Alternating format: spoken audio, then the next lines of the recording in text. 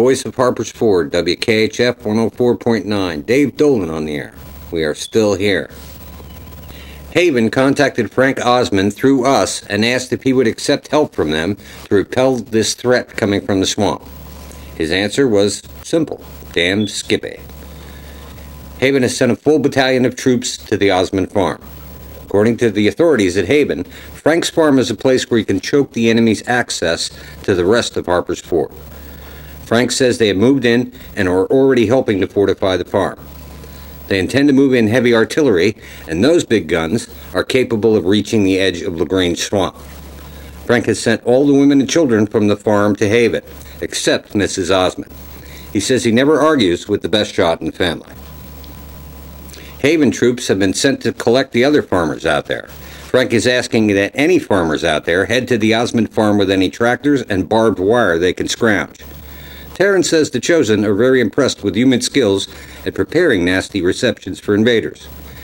Haven has come up with a coating that can be painted onto our bullets.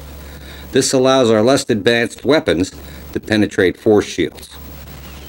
The old Ford looks like something out of a World War II movie, as it has become the staging area for all of Haven's troops out in the field.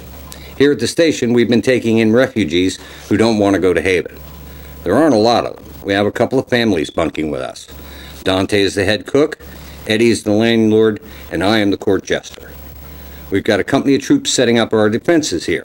If all else fails, I can attempt to talk the enemy to death.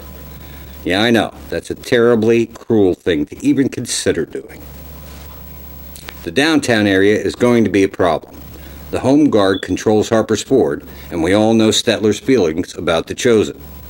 Taryn says that the Haven troops will try to defend the town, but being shot at from two directions won't help one bit.